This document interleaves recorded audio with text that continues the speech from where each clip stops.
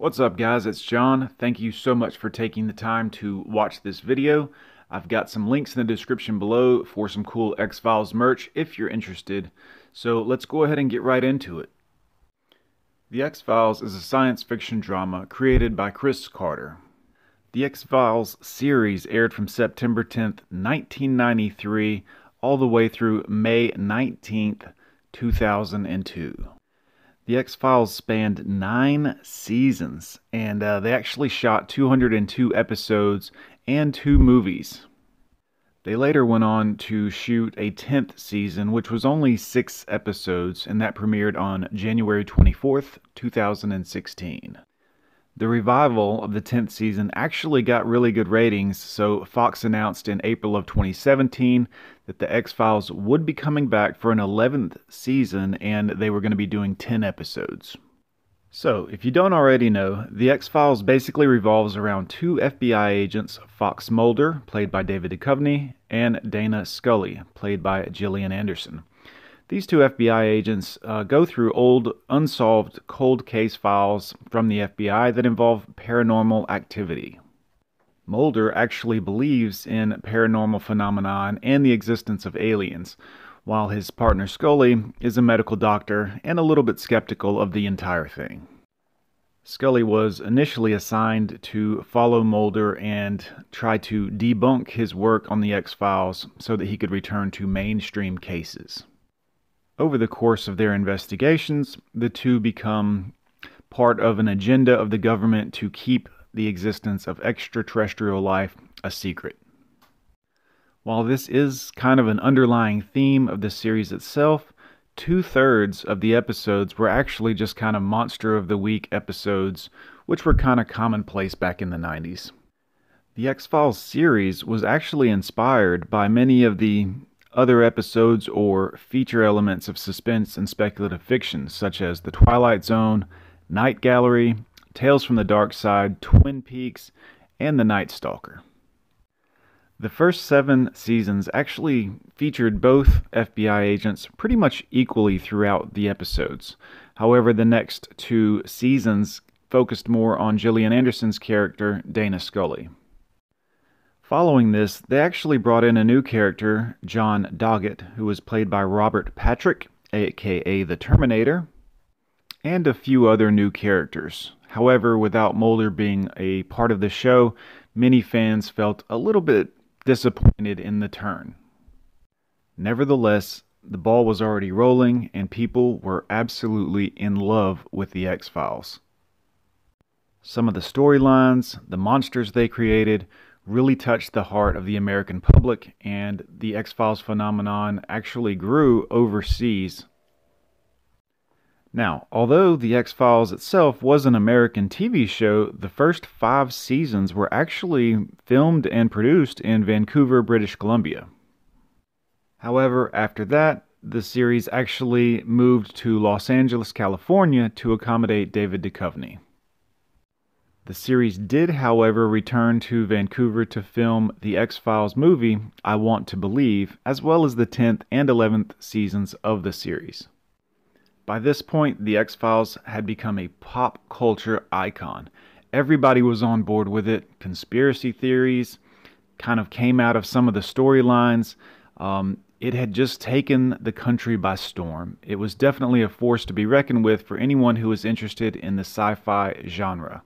There were video games, there were board games, they made all kinds of t-shirts, merchandise. You could even buy Dana Scully or Fox Mulder's ID badge online pretty readily.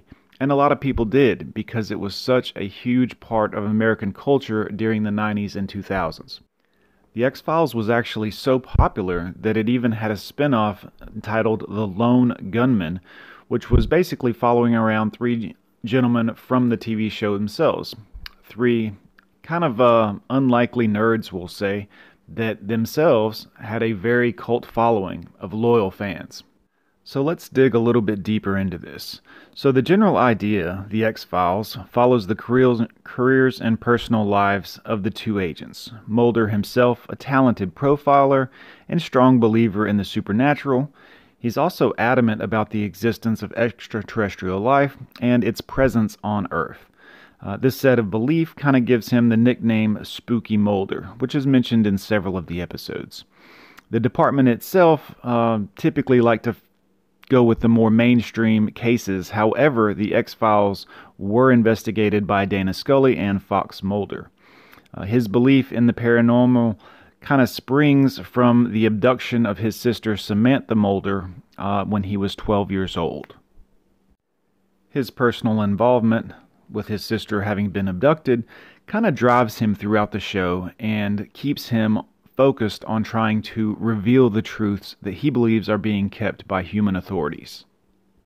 While Agent Scully herself is extremely skeptical, she approaches every case with a complete detachment with Mulder's beliefs.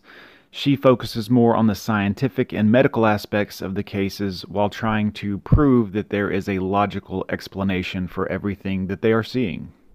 And while fans absolutely love the storyline of the X-Files episodes, everybody kind of wanted to see one particular thing. They wanted to see these two hook up. Everybody was really focused on these two need to be together. I don't know if it was just that their on-screen chemistry was just so magnificent, or if perhaps it was just the opposites attract theory. You know, he believes in one thing, she definitely does not believe in it, and we just wanted them to come together and love one another. Over the years, fans actually sent around petitions having them signed to try to get these two to marry one another in real life. However, it was just not in the cards. Duchovny himself married someone else, as did Gillian Anderson. So, let's talk about casting for just a moment. David Duchovny had worked in Los Angeles for 3 years prior to the X-Files. He kind of wanted to focus more on feature films. However, in 1993, his manager, Melanie Green, gave him the script for the pilot episode of the X-Files. Now, Green and Duchovny were both convinced that the script was solid, so he auditioned for the lead. David's audition went terrific.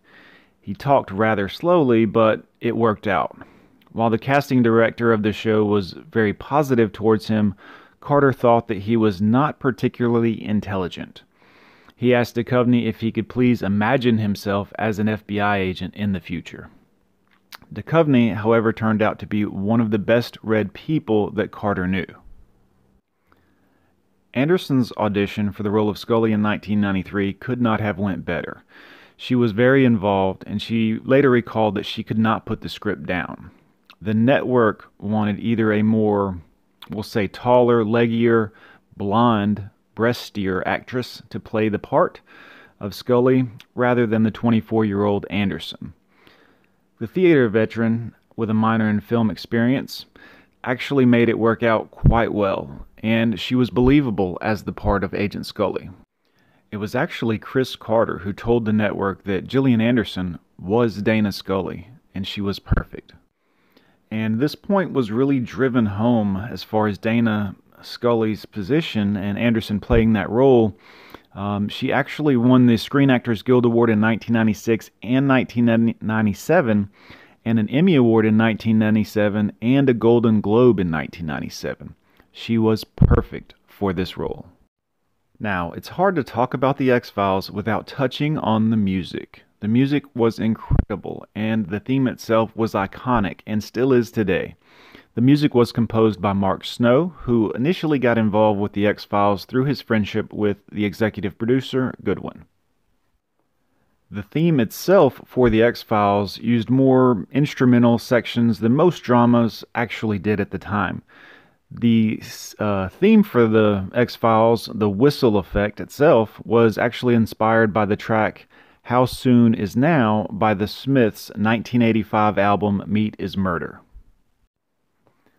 After attempting to craft the theme with different sound effects, Snow used a Proteus 2 rack mount synth with an effect called Whistling Joe. After hearing this, Chris Carter was taken back and noted that it was going to be good. One interesting side note was that the echo effect on the track itself was created completely by accident. He felt that there needed to be some revisions and it was still not right.